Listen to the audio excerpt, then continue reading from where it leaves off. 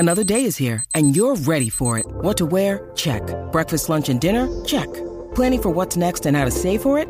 That's where Bank of America can help.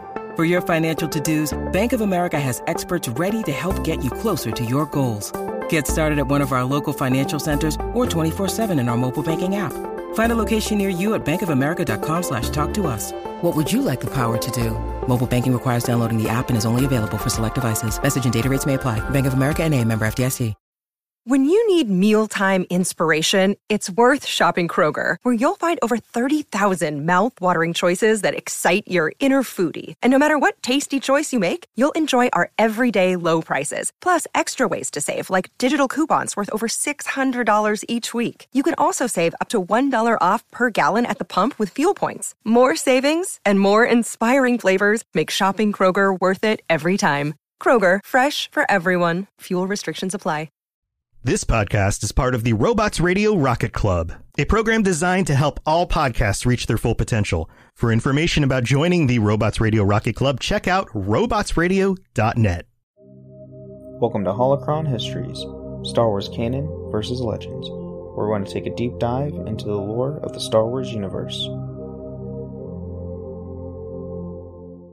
Hello, and welcome to the Holocron Histories podcast, where we talk about Star Wars canon versus legends and all of its lore. I am one of your hosts, Austin, also known as Teacup, and I'm here with my other host here. Ben of Temeria, as always.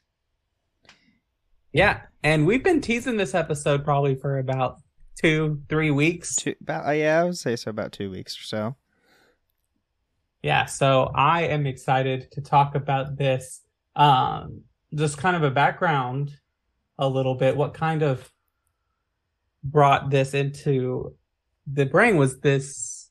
There was a lot of fandom discussion around the Great Jedi, especially with the events of Jedi Survivor and Cal's journey there and what that means for the fandom. And so I've always had strong opinions on the Grey Jedi. And so I think it would be good to go through kind of what is said about all of that. Yeah, so like what Austin said, today's episode is about the Grey Jedi. Now, mind you, this is Legends only. Grey Jedi do not exist in canon, and sorry to disappoint people who like Grey Jedi and like the ideal of Grey Jedi, which we'll get into in a bit. Lucasfilm has confirmed there will be no Grey Jedi in canon. And they announced that way back, I think it was during the when they were making the sequel trilogy. During that time. Well, I want to say it was during like episode 8. Is it when they were talking about it? Yeah, it was during episode 8 because of the whole thing with Luke. I think that, yes, they did say that, but it's also Lucasfilms, and so who knows what's True, gonna happen. they could change it right off the bat if they ever wanted to. Now, if since we all know KOTOR, Knights of the Old Republic is getting a full-on remake, and every game that has come out since the Disney takeover has been canon, it's essentially foreseen that the KOTOR remake is essentially going to be canon. If that's the case, then through the KOTOR series, that's where the Grey Jedi first get introduced. Essentially, we could get them canonized, even like what Disney has said, Lucasfilm said, like back in like 2016, 2017. Yeah, maybe. We'll see. Yeah, I don't know. I mean, they did say there's going to be changes, but let's just get... I will say that you might be surprised what KOTOR actually says about the Grey Jedi. And it's not what you think of when you think Grey Jedi. Fair point. So, to kick things off, the term Grey Jedi, or Grey, had two meanings. First, it was used by Jedi and Sith to describe Force users who walked the line between light and dark sides of the Force without surrendering to the dark side. And second, it described Jedi who distanced themselves from the Jedi High Council and operated outside the structures of the Jedi Code. However, those who were considered to be true Grey Jedi met both qualifications and did not belong to any particular Force tradition. One example was Jolie Bendo, a former Jedi Padawan, and a Grey Jedi that served the Old Republic. So, obviously Grey meaning... We all know the term when we say Grey Jedi, it's someone who is literally in between the light and dark. Yeah, it's like, so it's the term Grey Jedi actually does come from KOTOR, and it has to do with how that game deals with your light and dark side alignment. So if you have no alignment either way, your character portrait looks smoky and gray. Yep. Versus if you're full dark side, it's red. If you're light side, it gets more blue. Yep. So the gray is neither one way. Yep. So, although the term did not directly refer to those who were capable of using both light and dark side of the Force abilities, all Grey Jedi could do so. The term was similar to that of Dark Jedi in that they could refer to any Force user and not only to Jedi. The term was sometimes used to refer as an unorthodox or dissident Jedi who did not meet the strictest requirements to be a Grey Jedi. For example, the Jedi Qui-Gon Jinn was thought to be by some members of the Jedi Order as a Grey Jedi for his disagreements with the High Council. A group of renegade Jedi called the Grey Paladins used the term this to describe themselves. They advocated minimal resilience on the Force and used of blasters, but otherwise held to the Jedi Code. Yes, so a lot of fan theory back during the prequel era, early 2000s. A lot of people thought Qui-Gon was Grey Jedi because of his lenient ways of the Force and not caring for the High Council's decisions whatsoever.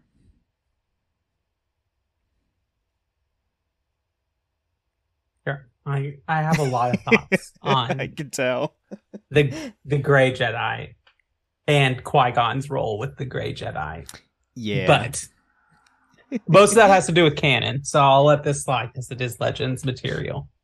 That's true. So the term dated back as far as the Old Sith Wars, when the High Council attempted to consolidate the power and centralize the Order. Some Jedi felt the Council did not have the authority to reinterpret the Jedi Code and consider themselves beholden only to the Force.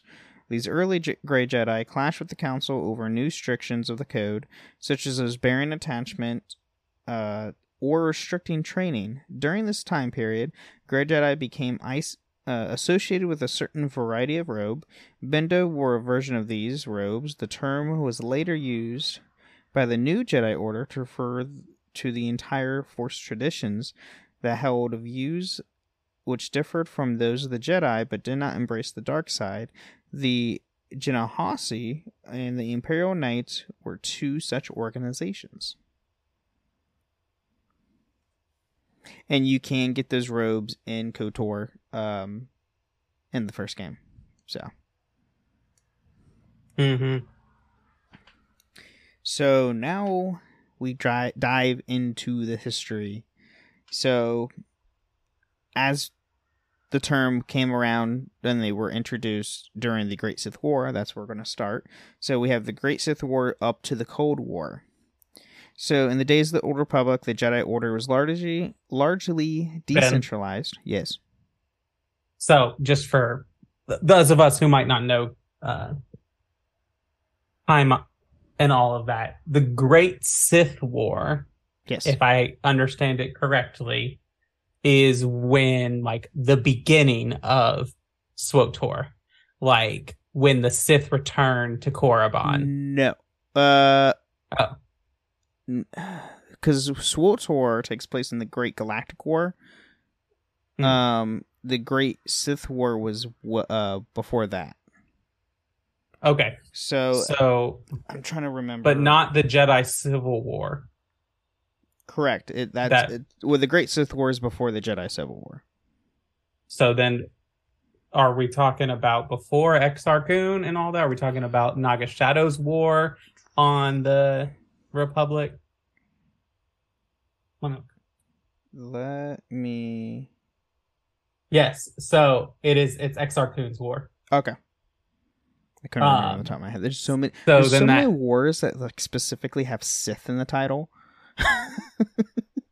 And then the Cold War, as I understand it, is what happens after a peace treaty is negotiated between. Correct. That is before the events. The Republic and the new Sith Order, or the Invitiate Sith Order. Correct. That is after the sacking of Coruscant during KOTOR or SWOTOR, but before like the events of your character is created. Like there's a Cold War that's going on, and then when the Sith return, boom.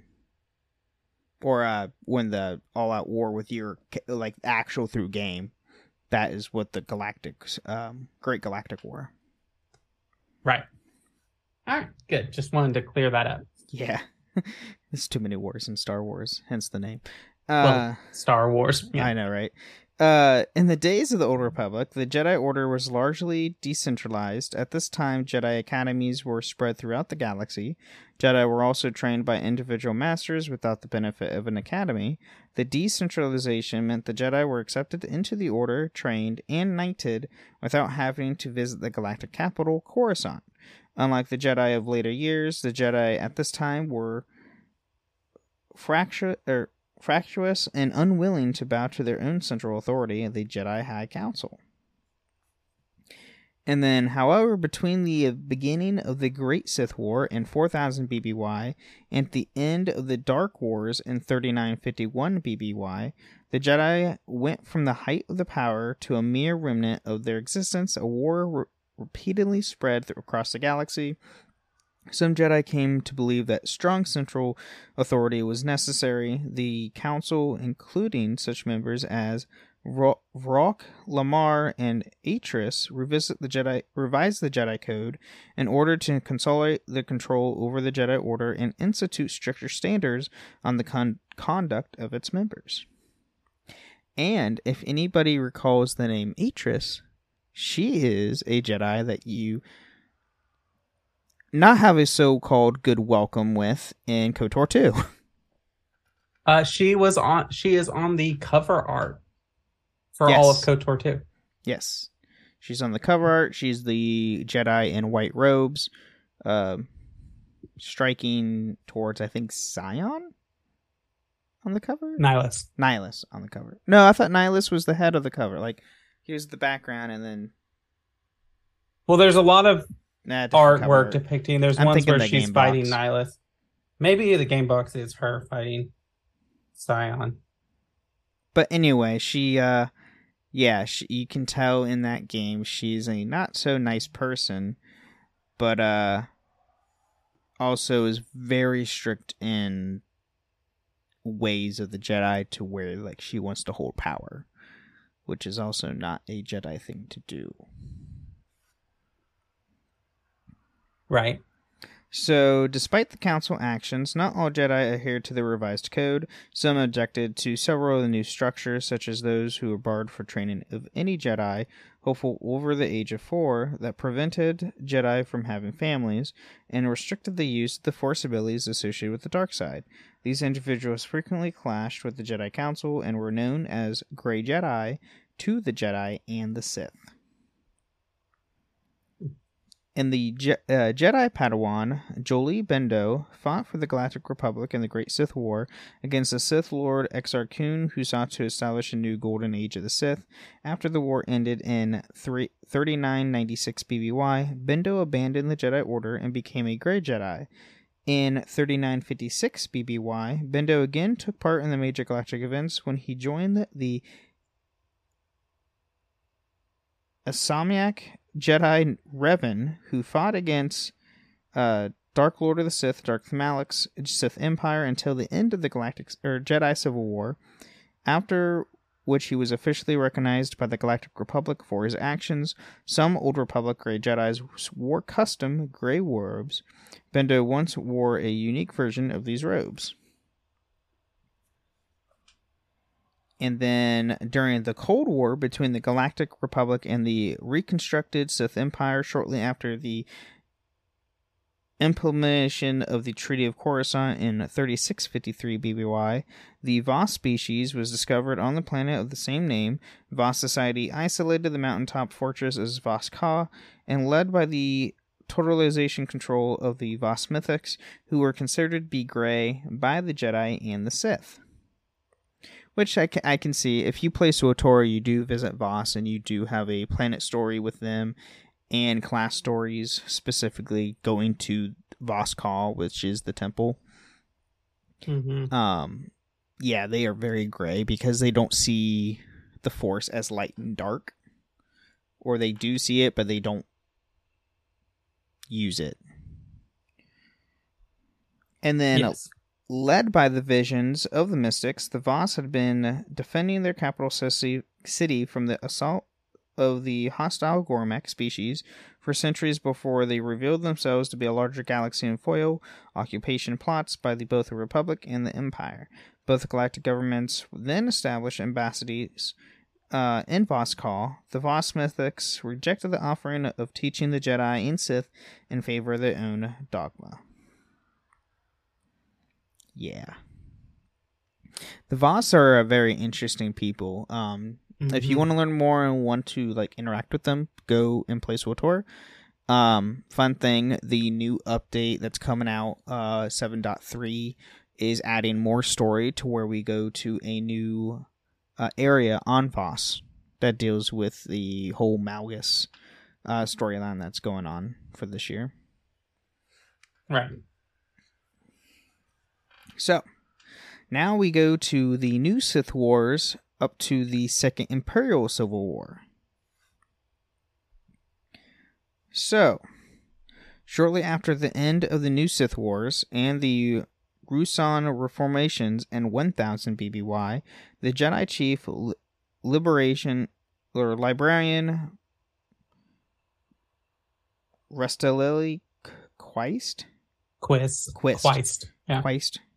Wrote about the Grey Jedi in the Jedi training manual, The Jedi Path. Quist described Grey Jedi as mavericks and classified them as threat to the Jedi's teachings. Fun fact, you can go and buy The Jedi Path on Amazon or anywhere with books. And if you want a reminder, because we have talked about this, the Ruusan reformations are a big deal.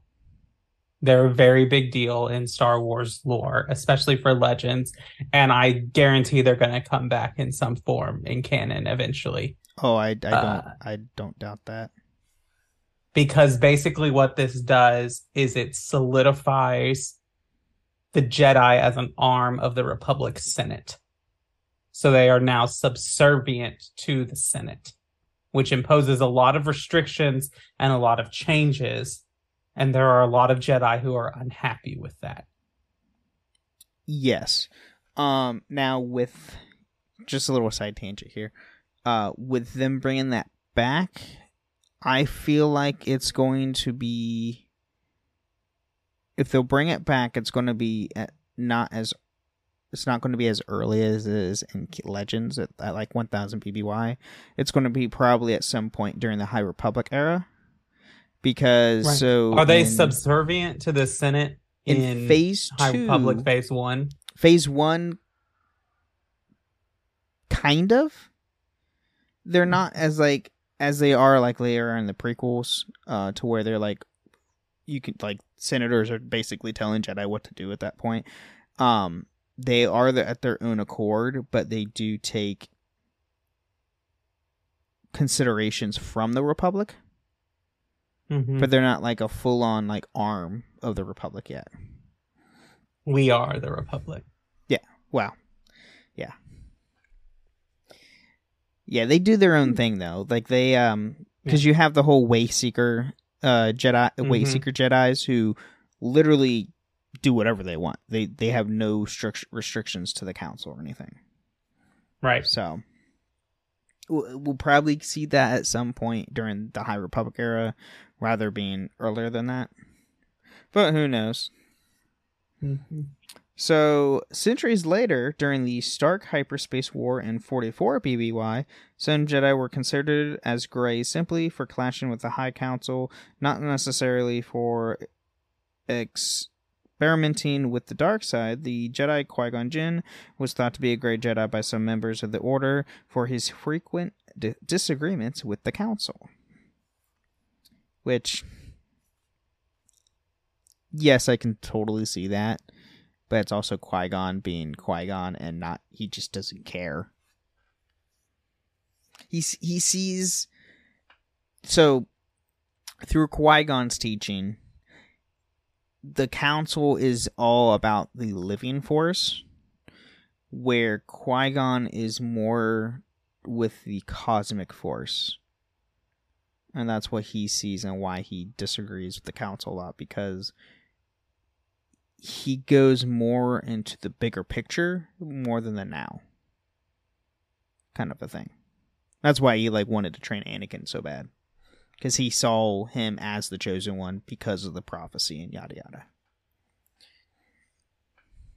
Which he did turn out to be that, except for he slaughtered so many people.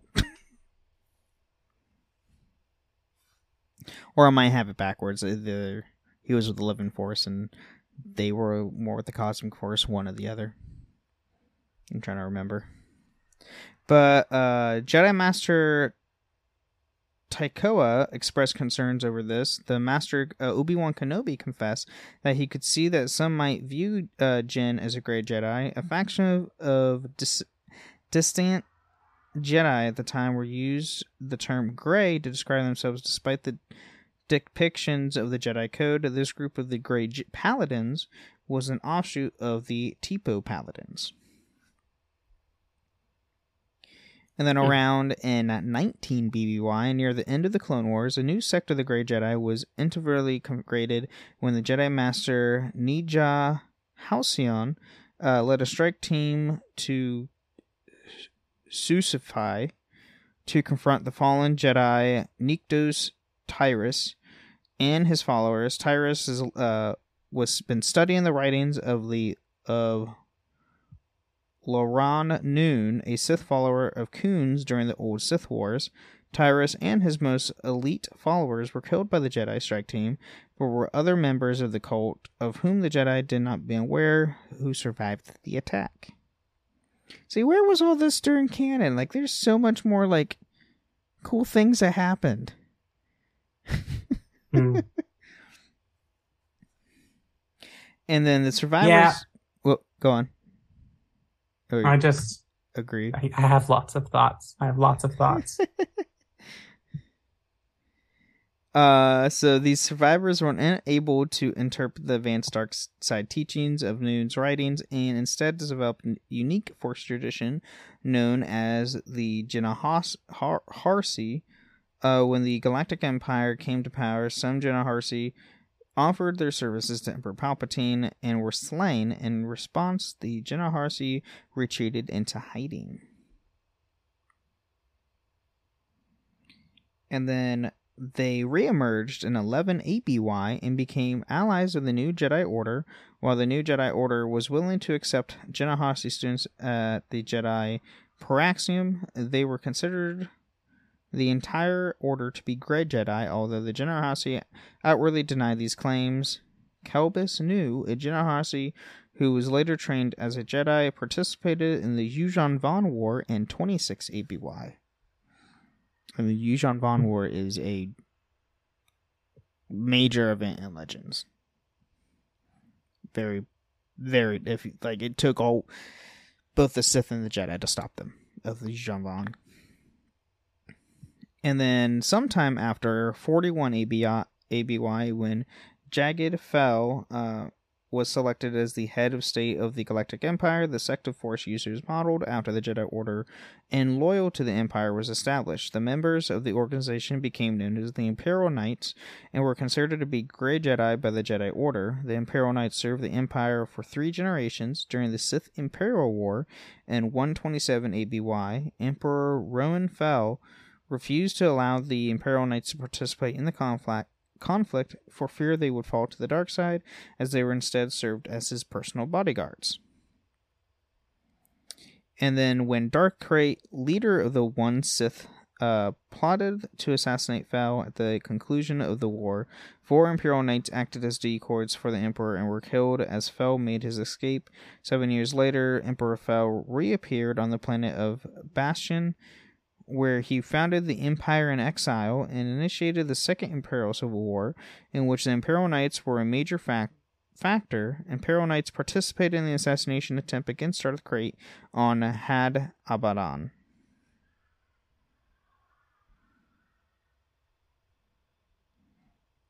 Yeah, there's a lot. There's a lot of info there for history-wise.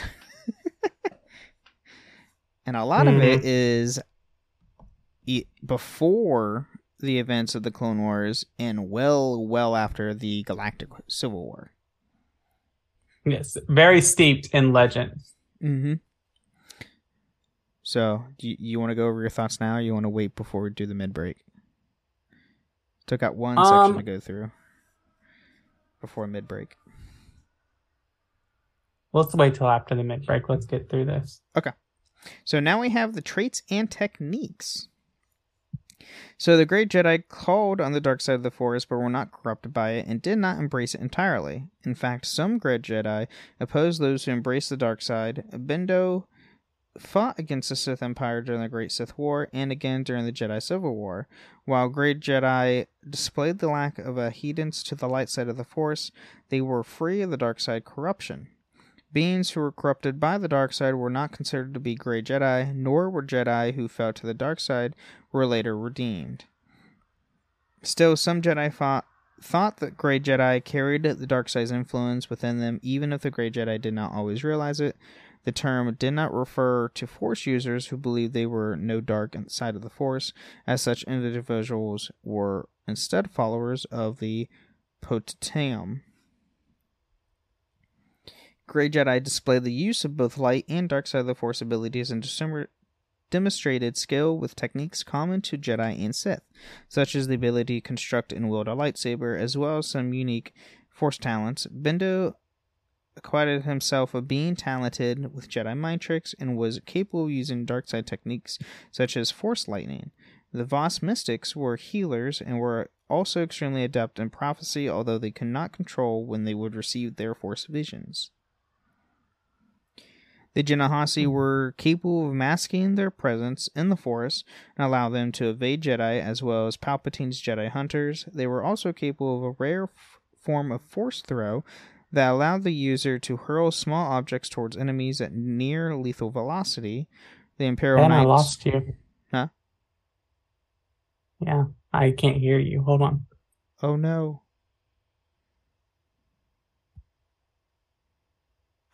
Oh, it was real delayed. Got me now?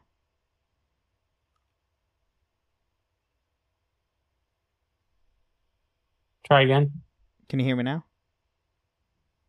Hello? Oh. Try. Yeah, something's going on. What? Hold on. Oh, talk again. Hello? Okay, it's back now. Okay, that's weird. Yes. I'll just cut that out. So, yeah, the Genasazi were capable of masking their presence in the Force, which allowed them to evade Jedi, as well as Palpatine's Jedi hunters. They were capable of a rare form of Force throw that allowed the users to hurl small objects towards enemies at near lethal velocity. The Imperial Knights were just as capable in the use of the Force as Jedi Knights, though their training concentrated more on martial prowess. Imperial Knights displayed various Force abilities, such as self-levitation, telekinesis, and mind tricks. Both the Genasazi and the Imperial Knights utilized armor in combat and were familiar with the process of manipulating Cortus ore, which I'm trying to remember what that is.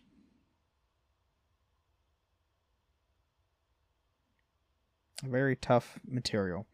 Other great Jedi wielded powers such as Ionize, a technique that deactivated and destroyed machines, and Force Thrust, a telekinetic attack similar to Force Push.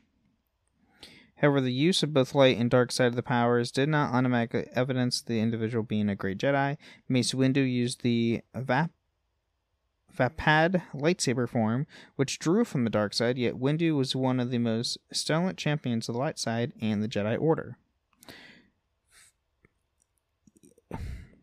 That is a very debatable thing of his lightsaber combat, I will say. He doesn't take things from the dark side. No. And that goes into a lot of my thing. There's a lot of people that people think, and even this proves that the wiki is even fallible in this. But there's a lot of people that claim people to be gray Jedi that are not gray Jedi when they mean drawing from both light side and dark side. Correct. Mace Windu is one of those, and Qui-Gon I would be considered one of those as well. Exactly.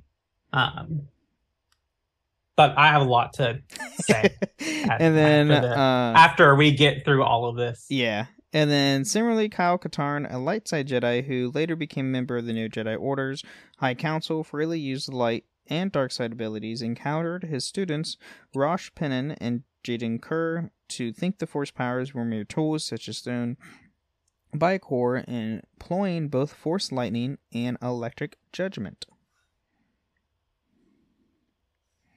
Yeah.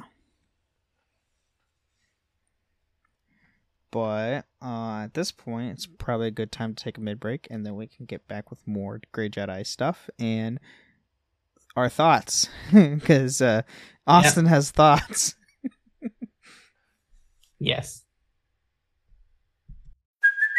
Hey, it's Kaylee Cuoco for Priceline. Ready to go to your happy place for a happy price? Well, why didn't you say so? Just download the Priceline app right now and save up to 60% on hotels. So whether it's Cousin Kevin's Kazoo Concert in Kansas City, go Kevin, or Becky's Bachelorette Bash in Bermuda, you never have to miss a trip ever again. So download the Priceline app today. Your savings are waiting.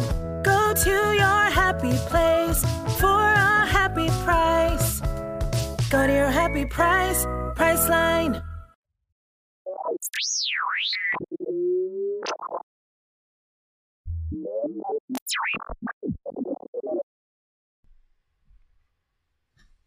All right. Well, welcome to the middle of the show where we talk about all the things that have to do with the show, but not the lore. And so here I want to remind you that we do have a Patreon. If you would like to sign up and join us on our patron chat, you can do that by going to holocron or patreon.com/holocronhistories and signing up. If you sign up at our $20 tier, you can join us once a month on the show to talk about a topic that you all choose, you the patrons choose.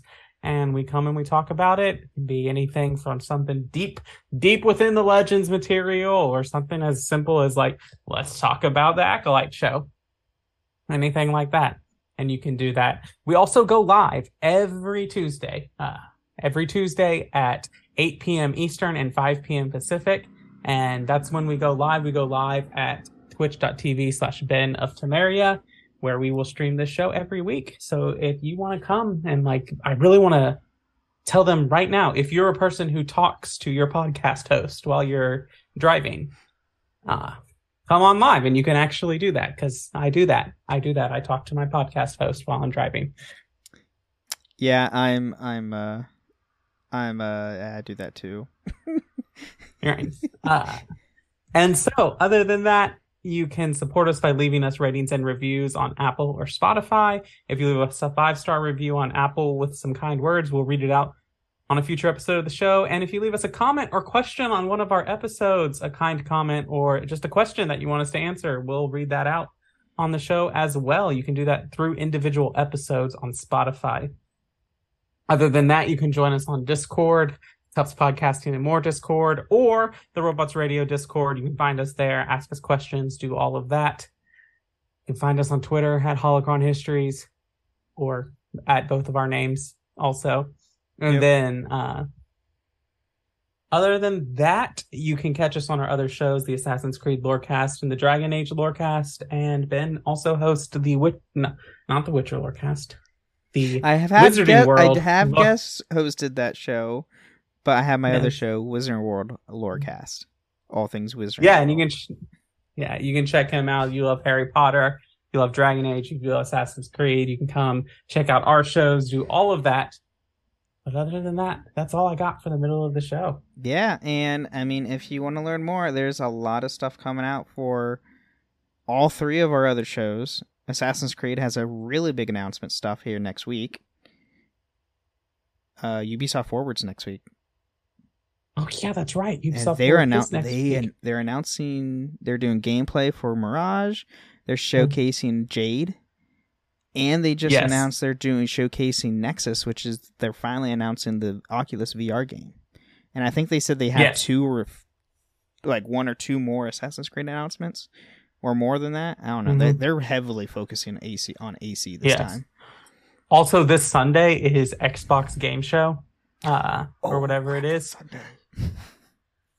Yeah, they have that. That's followed by Starfield Direct, and so finally get more gameplay on that. And then BioWare announced and EA some stuff. Well, there was a new report saying so SWTOR is going to go to a third-party dev here starting possibly in the next month, and BioWare will be focusing a lot more on Dragon Age and Mass Effect. Yep. And SWTOR I don't know how to feel about it. Yeah, well, okay, the SWTOR, the new devs that will take over SWTOR, fun fact, the guy who's in charge is a former BioWare VP and worked on SWTOR. Who is it? Oh, shoot, I can't remember his name on the top of my head. Here, I can just pull up the article real quick. I just had it. Oh, there it is. The third-party studio is Broadsword Online Games, which they do currently is Ultimate Online and Dark Age of Camelot. But it is run by former Mythic Entertainment co-founder and BioWare VP Rob Denton, who previously worked on Old Republic in the early days of the game. So, and I mean, I would imagine they're also probably moved the SWTOR team over to them or move some people over, one of the two. But I have no concern over that. No. We'll see. But But I'm yeah, excited that they are pushing more for Dragon Age, though. Yes, because I will say that. It's a much needed thing. Anyway, yeah, let's get back more into Grey Jedi.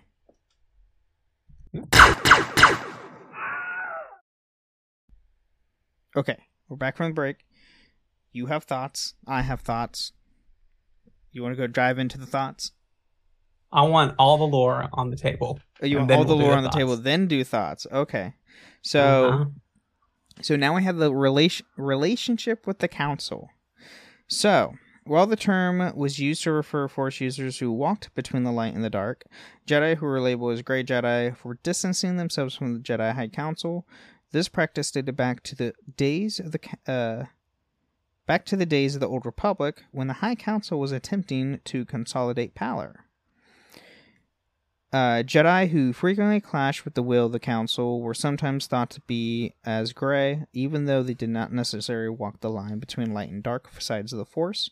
Around 44 BBY, Jedi Master Qui-Gon Jinn was thought to be a Grey Jedi by some members of the Order for his frequent opposition to their demands. One group of renegade Jedi described themselves as Grey, even though they were held to the same views as the Jedi Council on the subject of the dark side. The Tipo Paladins were Jedi who were removed from the Order for advocating the use of a wider variety of weapons, including blasters, rather than restricting the weaponry to Jedi lightsabers, from them splintering a group that they called themselves the Grey Paladins. The group preached minimal resilience to the Force and advocated a more militaristic lifestyle than either the mainstream Jedi Order or the Tipo Paladins. Despite these differences, some non-Jedi, such as a Jedi Hunter Yura Singh, view the Grey Paladins simply as Jedi. It was difficult for unorthodox Jedi, especially those labeled as Grey Jedi, to join the Council or ascend to any position of real leadership within the Order. As the High Council chose its own members, they tend to be select more traditionalist Jedi. Jin's candidacy as a member of the High Council was rejected first in favor of Plo Koon, and later the Korean Ki-Adi-Mundi, who were more of the council ways of thinking. Which is true, but Qui-Gon also states he didn't want to be on the council regardless. Right, and this all comes from Legends, and canon Qui-Gon is a little different than this, if you have read Master and Apprentice. Yes. But, again, this goes back to what definition of Grey Jedi are you using? Yeah, pretty much, yep. So, now we have known Grey Jedi. So, first off, we have none other than the first Grey Jedi that we were introduced to in the Legends material is Jolee Bindo. So, Jolee Bindo was a human male Jedi who lived in 4000 BBY. In his youth, Bindo developed a relationship with a human female mercenary named Namana and married her against the Order's code. This infraction led to the creation of the phrase, pulling a Bindo. Bindo realized that Namana was strong in the Force and attempted to train her, despite still being only a Padawan in the Jedi Order himself. When the Sith Lord Exar Kun instigated the Great Sith War, Nanoma asked Bindo to follow her and join in Kun's Brotherhood of the Sith. When Bindo refused, she attacked him. Realizing that Namona had fallen to the dark side, Bindo dueled and defeated her, but could not bring himself to kill her. She went on to kill many Jedi during the war until she was slain in the war's final battle on Yavin 4. Bindo was put on trial by the Jedi Council after the war, both to explore his culpability in regard of Namona's actions and to evaluate his place in order. When they forgave him for any blame and attempted to elevate him from the rank of Padawan to that of a knight, the guilt-ridden Bindo felt the Order had failed him, and he separated himself from the Jedi Order completely. He operated as a smuggler in the Outer Rim territories until he crashed on Kashyyyk, where he remained in the self-improvised exile. Near the end of the Jedi Civil War, he met Jedi Revan in the Shadowlands of Kashyyyk and joined him in the campaign against the Dark Lord Darth Malak. Bindo was awarded the Cross of Glory for his part in the defeat of the Sith Empire. He was a self-described Grey Jedi. And then now we have the Jinahasi. So the Jinahasi were an order of Force users from the Serbai system who arose during the Clone Wars during the teachings of the Old Sith War era. Sith named Laran Noon, formed by the fallen Jedi Niktos Tyrus. The Jinahasi philosophy and methodology was a blend of Sith and Jedi teachings, although they maintained the discipline necessary to resist corruption by the dark side and focused mostly on defensive tactics and Force abilities.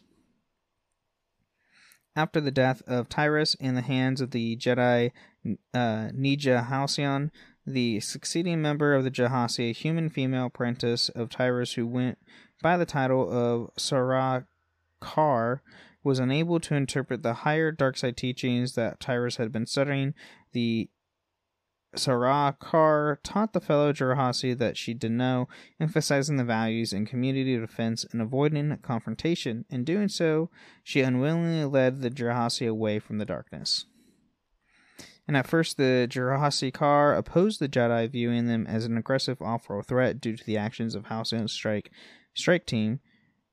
However, after the fall of the Galactic Empire, the Jinahasi made peace with the new Jedi Order and even sent students to learn at Master Luke Skywalker's Jedi Praxium on Yavin 4. They were considered Grey Jedi by both the Jedi and the Sith for the practices of certain members. However, the Jinahasi themselves outwardly denied these claims. And then, now we have the Imperial Knights. So the Imperial Knights were an order of Force practitioners loyal to the Emperor of the Fell Empire. They were fully trained in the ways of the Force and rejected the dark side of the Force, unlike some of the Force-based organizations of Emperor Palpatine's Galactic Empire, such as the Prophets of the Dark Side. In contrast to the Jedi, who believed strongly in meditation and introspection, the Imperial Knights took a pragmatic view of the Force.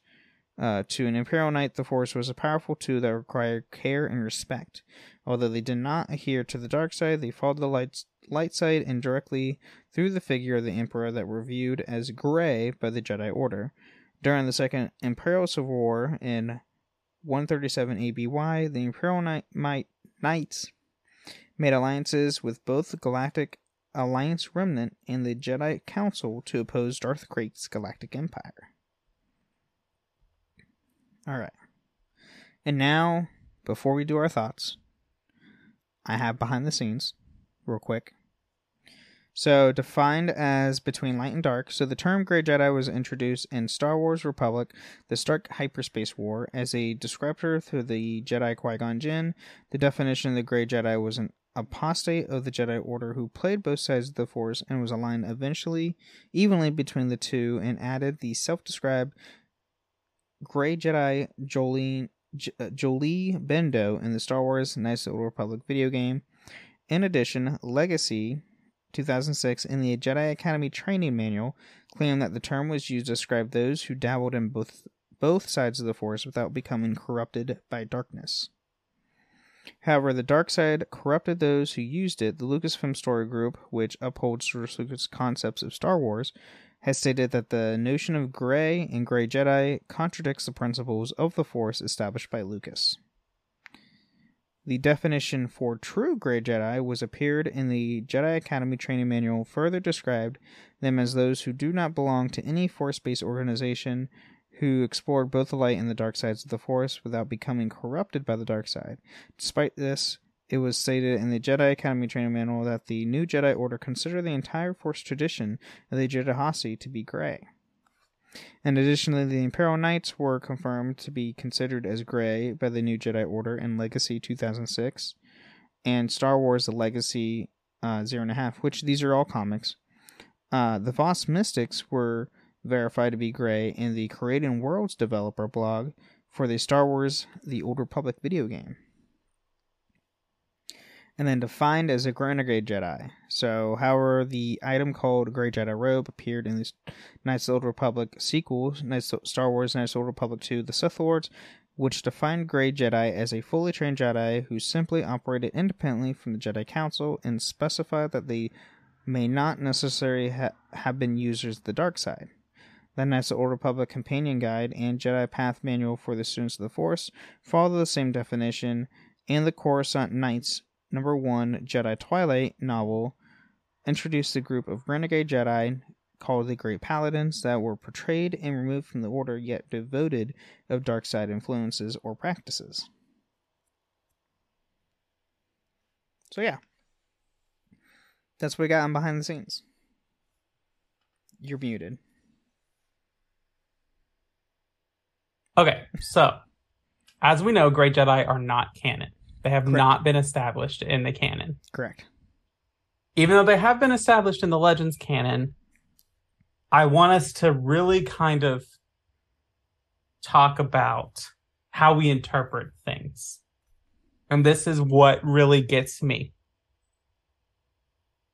Video game mechanics are not lore mechanics. Agreed. Yes. Yeah. Just because Starkiller can shock a bunch of people with Force Lightning does not make him a Grey Jedi. Nope. You have a clear, and I'll talk about individual characters, but this is important. Like, developers know that we're going to want to feel cool and use Force Lightning and all of these cool powers. They know that we'll play the game when we can use cool Force powers and do weird magic shit. Like, they know we will buy the game and we will play the game, so they put that stuff in there. Knowing that like video game mechanics are not a lore mechanic. For example, it's why Starkiller is so much more powerful in the game than he is in his novels. Agreed. Yeah, and Funny enough, if you go on our Discord, we were talking about Starkiller on I think it was on the spoiler or the lore discussion part of Holocron Histories on the Cups Podcast and More Discord, talking about Starkiller specifically. The game version of Starkiller is specifically made to be super overpowered because it's a game. If you go and read the books, which I've read both Force Unleashed 1 and 2 in the novels, Starkiller is really on par with Obi-Wan. He's just much more skilled and much more, I would say, nimble, because obviously of how his training is, and he's dabbled in the dark side of the Force, and that's why he has an upper edge when he fights Vader, because he uses the dark side rather than, he doesn't even consider himself as a Jedi anyway. He's just a Force wielder. Right. And there's a difference between that and this idea of gray Jedi. And I'm going with these. There are two definitions. You have your gray Jedi as someone who walks the line between light and dark without succumbing to the dark side, or uses the dark side without succumbing to that. Or you have someone who is at odds with the will of the Jedi Council. The Jedi High Council specifically, because if we want to bring in Legends lore, there are several councils. Yes. So this is a quote. I'm mainly going to be debunking the gray Jedi as someone who walks between light and dark without succumbing to the dark side. Because that's the I'm okay with the definition of everyone wants to argue with the Jedi Council. Yeah, because that's going to happen. Right. So, but I want to read this quote from Yoda. That it's one of my favorite Yoda scenes of the entire everything. And it comes from Empire when he's training Luke. He says, yes, a Jedi's strength flows from the Force, but beware of the dark side. Anger, fear, aggression. The dark side of the Force are they. Easily they flow, quick to join you in a fight. If once you start down the dark path, forever will it dominate your destiny. Consume you it will, as it did Obi-Wan's apprentice. Luke. Vader. Is the dark side stronger? Yoda. No. Quicker. Easier. More seductive. But how am I to know the good side from the bad? You will know when you are calm, at peace, passive. A Jedi uses the Force for knowledge and defense, never for an attack. Luke, but tell me why I can't. Yoda, no, there is no why. Nothing more I will teach you today. Clear your minds of questions. Which asking Luke to clear his mind of questions is like asking water not to be wet.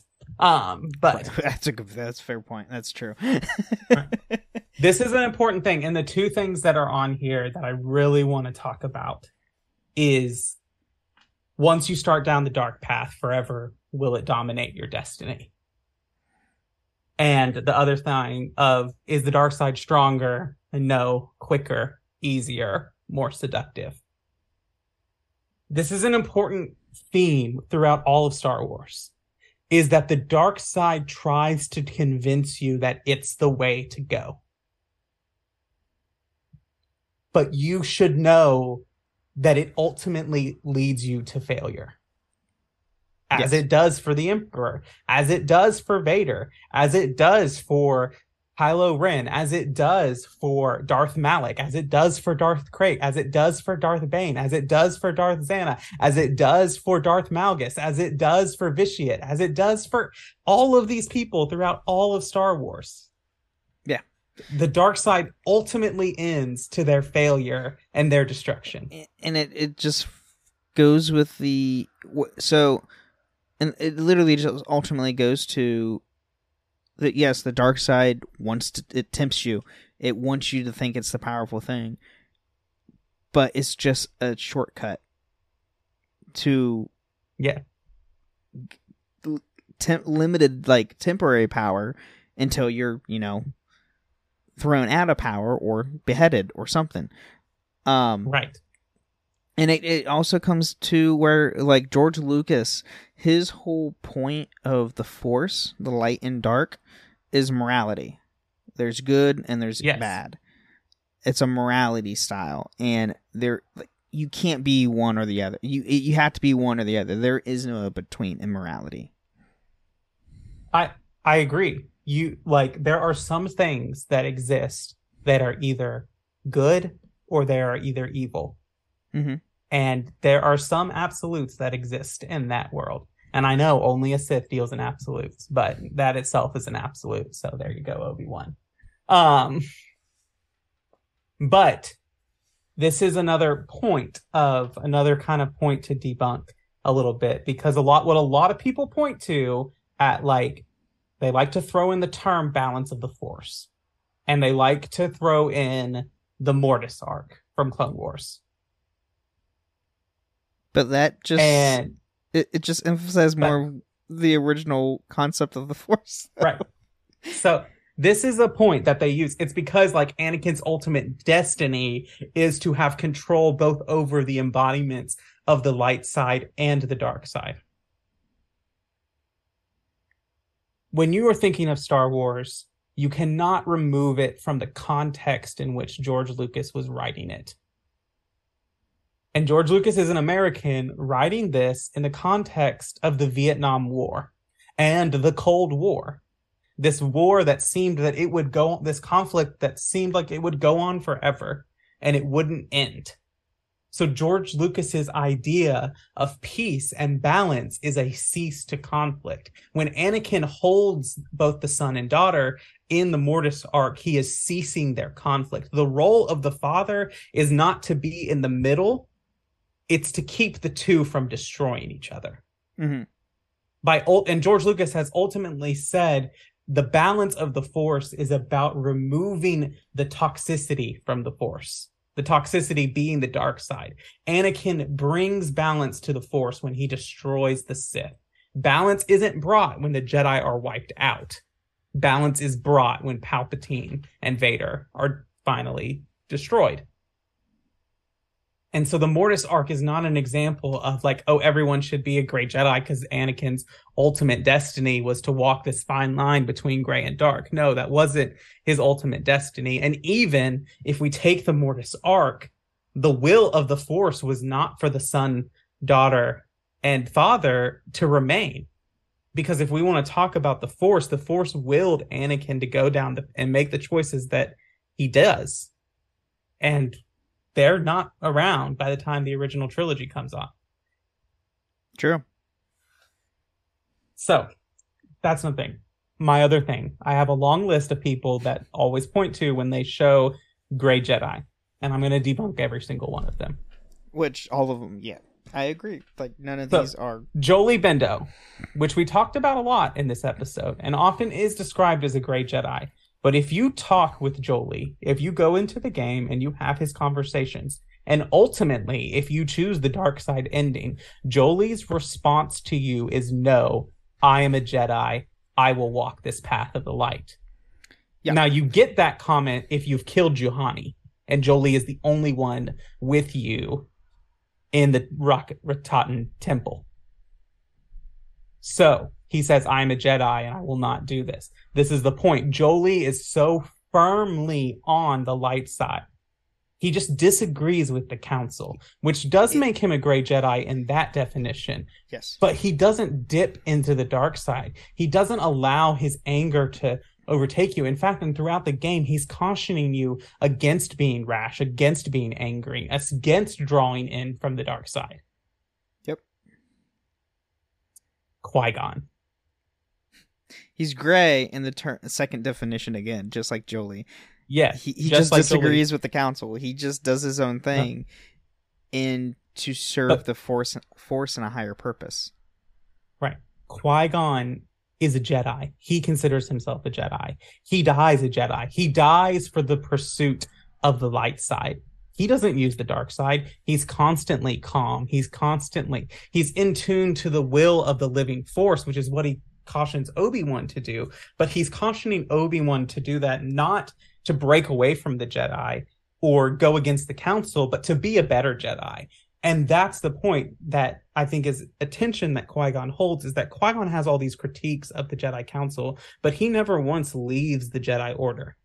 Correct. He is introduced to us as a Jedi Master, and he dies a Jedi Master. He is never exiled. He is never cast out. He never leaves himself.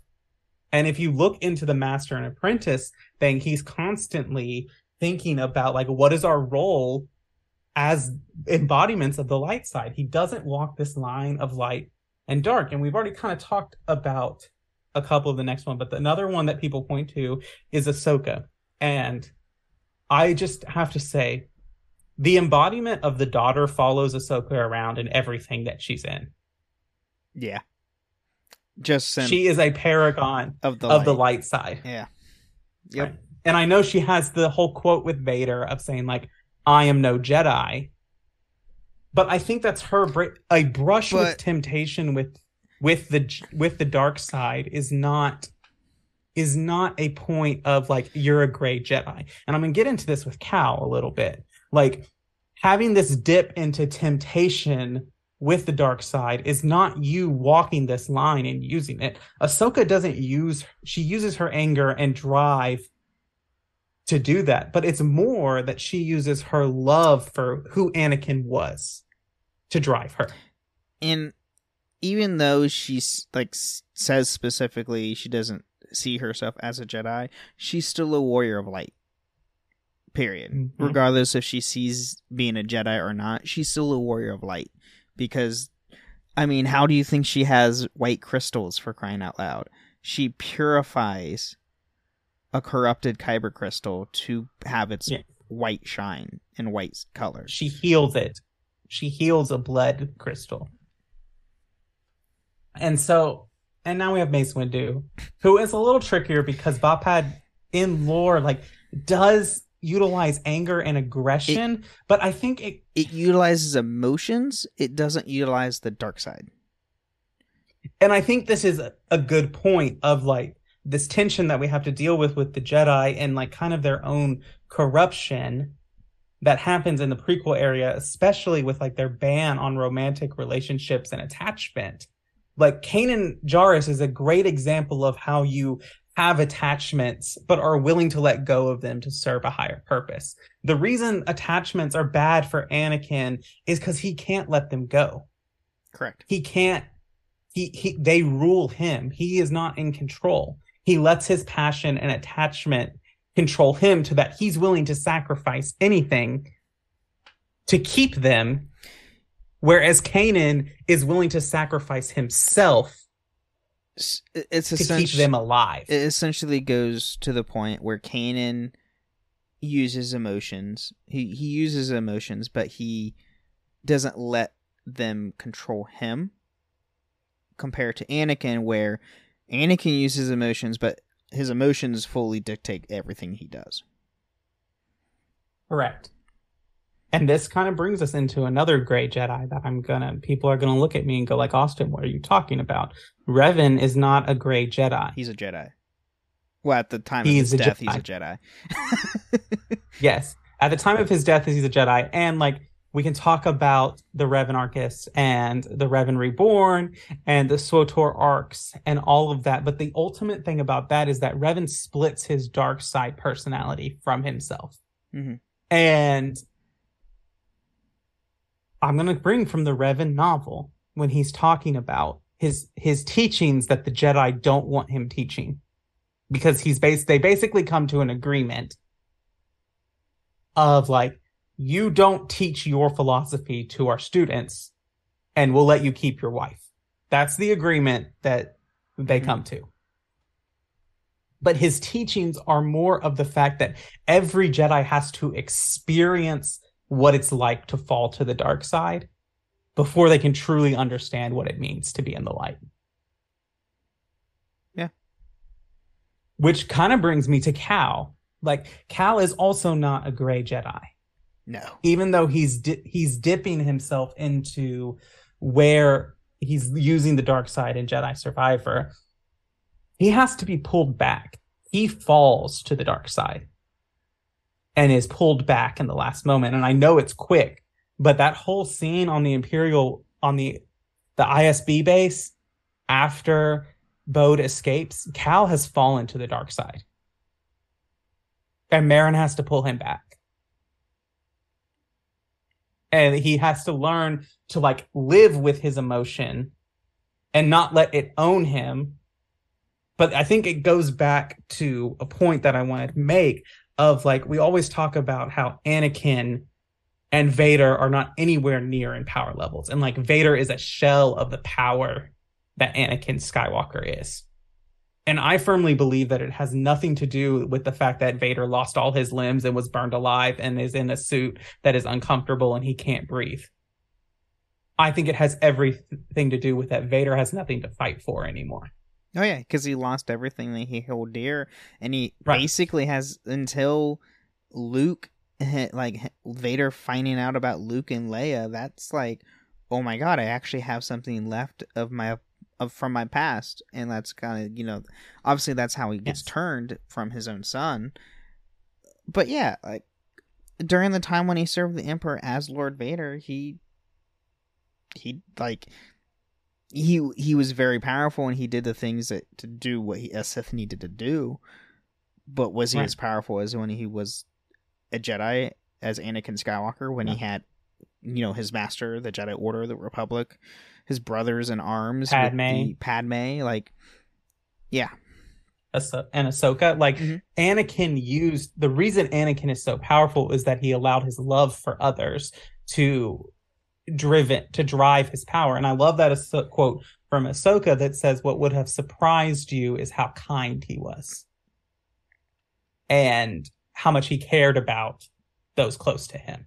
And I think that drove Anakin's power level and all of that. And Revan is kind of a similar way of like understanding attachments and understanding that you need to understand what it's like to truly give in before you can truly resist.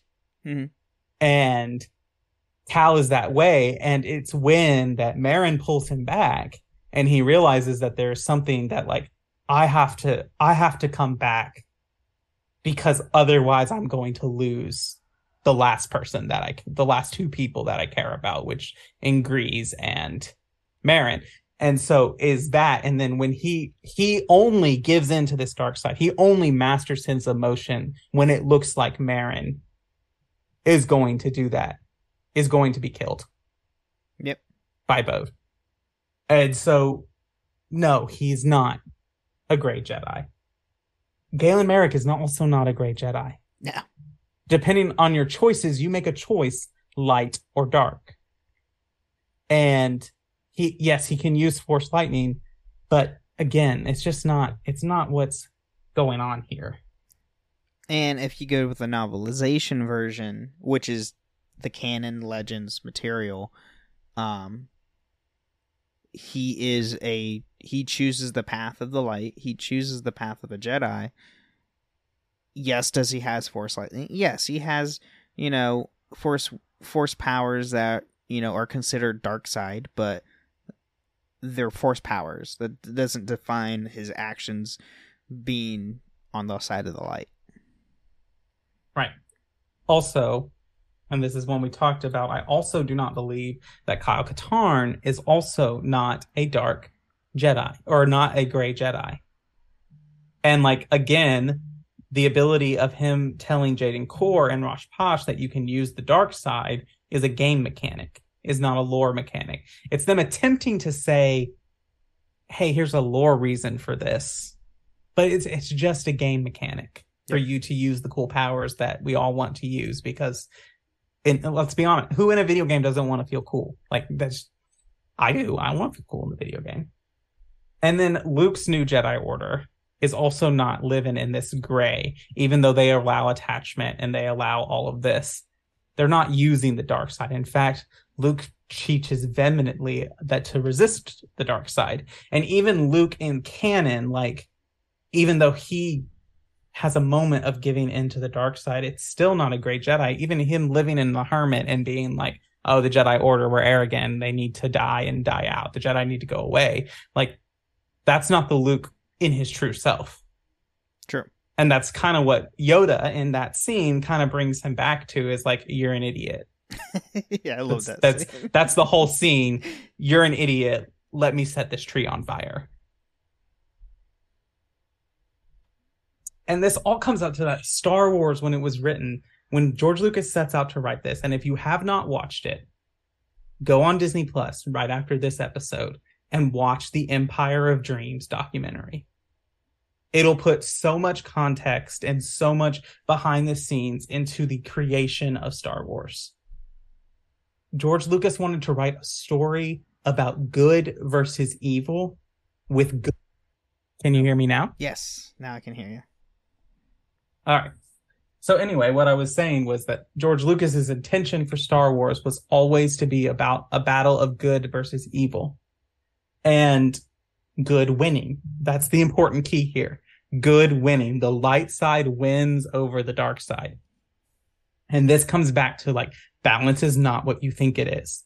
Balance is not, oh, there are 2 Sith and there are 2 Jedi. Balance is a cease to conflict. It is a cease to the dark side constantly clawing its way to try to corrupt the good. And it's one of the reasons that I get so frustrated by Palpatine's return in Rise of Skywalker, because I'm like, we did this already. Right. Like, I know people criticized Return of the Jedi because it was like, oh, we're just fighting the Death Star again. Same thing with Rise of Skywalker. Like, we did this already. Palpatine was destroyed. Like, what is the point of Anakin in Rise of Skywalker? And ultimately, he fails. Ultimately, Luke fails. Like, Star Wars needs to be about this good versus evil and good winning. Now, people can be gray. People can have moments of, oh, I've gone to the dark side, but then I need to come back. And that can be good. And, like, Vader is gray in his morality, in that, like, he falls and then he comes back and all of that stuff. And that's perfect. But all in all, the idea of a Jedi who intentionally uses the dark side but doesn't fall to it misses the point. The whole idea misses the point of Star Wars. And it falls into the trap of the dark side, which, the ultimate trap of the dark side is it tries to convince you it's the light side. It's why that moment between Anakin and Obi-Wan, when he says, from my point of view, the Jedi are evil, and Obi-Wan says, then you are lost. Because Obi-Wan knows, now that Anakin thinks that the dark side is the light side, he's truly fallen. Yep. Because that's the trap. It thinks you, oh, I'm doing things good. Like, I have to do this to do what's right. I have to give in to do what's right. That's the trap of the dark side. And really, in my opinion, to make these gray Jedi who walk the line between light and dark as a sense of, like, this is the better way to be, is a disservice to the world Lucas creates. I would agree with that. With everything that Austin has said, I agree. I'm pretty sure I've said it multiple times on this show. Like, my favorite character in Star Wars is always going to be Revan. But Revan is not gray, like what we've talked about for my favorite character. Has he walked both paths? Absolutely. But at his core, he will always be a Jedi. And yes. he only turned to the dark side because he was, brainwashed. Anyway, so and ultimately Revan's sacrifice and even his events in SWTOR themselves, Revan sits there and continually fights the Emperor, fights Vitiate for over 300 years. He's in a stasis and constantly fighting him away, to where that's the reason why he hasn't invaded the galaxy prior to the events of SWTOR, is because Revan was holding him back and influencing his actions with his own thoughts through the Force. Right, exactly. And I think this is the point. Like, in SWTOR has the bad habit of, it was Vitiate all along. Yeah. Like, here's this new villain. It was Vitiate all along. Yeah, that's true. Until after you finally destroy Vitiate, after like, I think when they finally added that act, it was like 6 or 7 years into the game. I was like, oh yeah, you can actually finally kill him. Well, you don't even get to kill him. No, well, you do actually. Not in the main story. It's past the expansions. It's past the 2 expansions. But I thought where you actually do destroy him. You destroy him through like. I thought Arcan kills him. No. Well, of course. So you go into a separate world essentially where you fight Vitiate in the 3 forms he was known as mainly, and you and Satil Shan and all your allies that you gathered up fight him in this world and finally destroy him within the Force. So he's like gone forever. Right. Well, yeah. Go play SWTOR. Yeah. Play the Jedi Knight storyline, because that's like the best class story. You heard it from Austin on Holocron Histories. Grey Jedi are stupid. I hope we don't get backlash on that. But anyway, it's whatever. You can come for me. I'll be the one who gets hate. Come for me, buddies. Oh my gosh. Come into my Twitter DMs. Don't actually do that. Yeah, don't do that. Don't do that. But yes, I agree with Austin. Like, Grey Jedi is a cool concept, and the fact of, game mechanics and when it was like really introduced in KOTOR. But as a staple thing in the Star Wars universe, as we are known as, Grey can exist only in the second definition as not obeying to the council. Yes. You can't walk between light and dark. That there's no possible way you can do that. Honestly, same. But yep, that's what we got for this episode. All right. Well, thank you all for listening. And may the Force be with you. Thank you for listening to Holocron Histories, Star Wars Canon versus Legends. You can find us on the Robots Radio Discord at robotsradio.net. You can also follow us on Twitter at SWHoloHistories and contact us at holocronhistories@gmail.com. Ever wanted to be a content creator but had no clue where to begin? Come join me as I sit down with content creators that have already faced the challenges you're up against, as they discuss the tips and tricks that help them be successful. Here on The Content Creator's Guide, available wherever podcasts can be found.